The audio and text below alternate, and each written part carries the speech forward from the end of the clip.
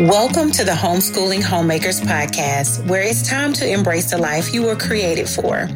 Come join me on a journey of being a keeper at home, creating a space for your husband and children to thrive, all while keeping Jesus at the center of it all. Hi, I'm Chantel, wife to one, mama to three, and I'm here ready to share with you practical tools to help you thrive in the roles you were created for.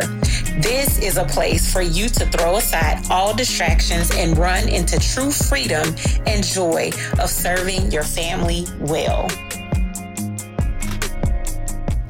Hey y'all, I told y'all I'll be back with some more snippets of Colossians. This time it's Colossians chapter 2, verses 7. Last time it was 6. I was so excited. I just wanted to share. So I'm sharing verse 7 with you today. But before I dive into this, I just want to say thank you so much for joining me on another episode of the Homeschooling Homemakers Podcast. It is truly a joy and a blessing that you have taken the time out to listen. So I appreciate the love and support always. So I've been just reading through Colossians and I've just been enjoying. It's just like a refreshing book that's teaching me all about connections. And so in verse 7, it says, rooted and built up in him and established in the faith, as ye have been taught, abounding therein with thanksgiving. So last time I spoke about how in this passage, Paul warns the Christians not to be taken in by deceptive arguments. These are all attractive claims, but they are merely tricks. They sound true, but they're not. So, as a result of all of this, Paul emphasizes the way Christ accomplished everything we need to be justified before God. So there's no reason for us believers to give in to the false, shallow shadows as described. We have the real substance, which is Jesus. And so we should follow him. So in verse 7, Paul provides 3 images that show the importance of walking in faith. And first, we are to be rooted in Christ. The idea is that of a tree or plant whose roots form strength and is the basis for life.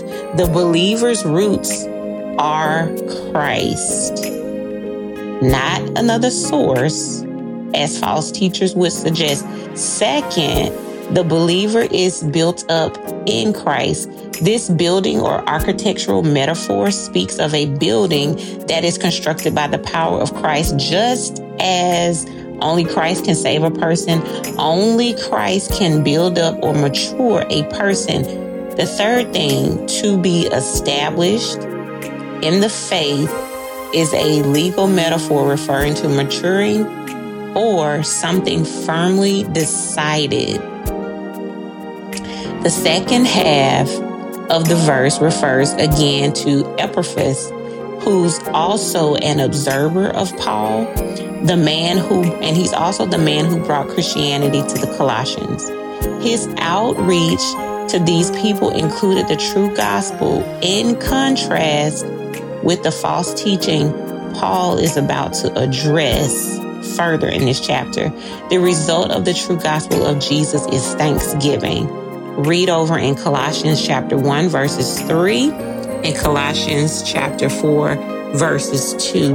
Now, I love how we were studying, me and a really good friend of mine, we were studying this, and I was sharing with her some notes that I had made, because I highlight and I write in my Bible, just an FYI. And I didn't know, a lot of people don't, but y'all, I love to highlight and I love to write. So in my Bible, I wanted to share that in between verses 6 and 7, it says, accepting Christ as Lord of your life is the beginning of life with Christ. And that's referring to verse 6. And then if you move on down to verse 7, but you must continue to follow his leadership by what? Being rooted, built up, and established in the faith. Every single day, y'all, he desires to guide us and to help us with our daily problems. We can live for Christ by 1, committing our lives and submitting our wills to him. Romans chapter 12, verses 1 and 2.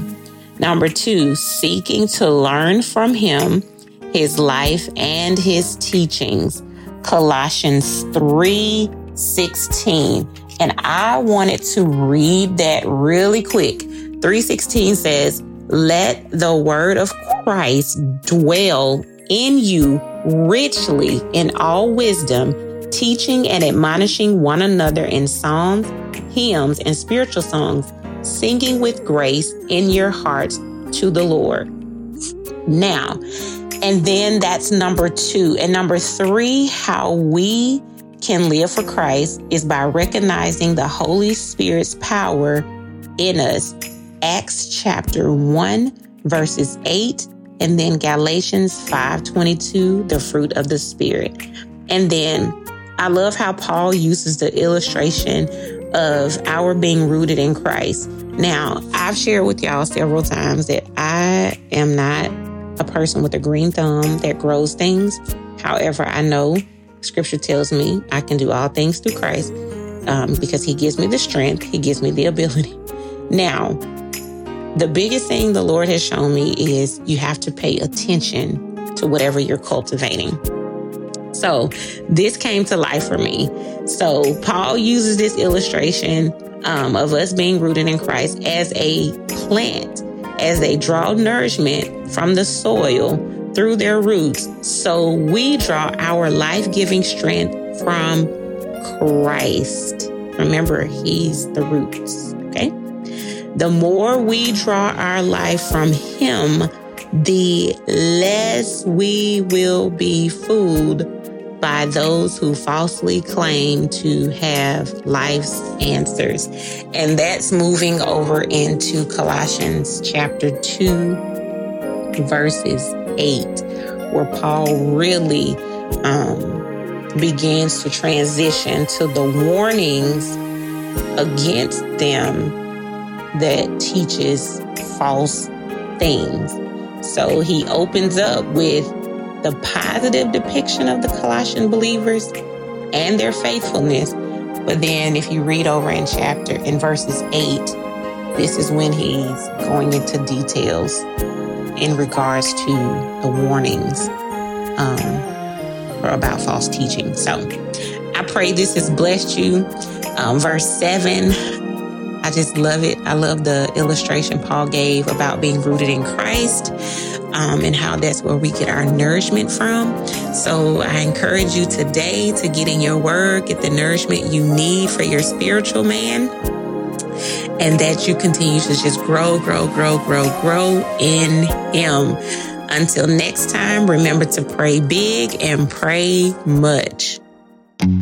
If you have found hope and inspiration in today's episode, then hit subscribe. Make sure you don't miss a moment on this journey of being a keeper at home. I am so grateful for you, and I cannot wait to see all that God has in store for you.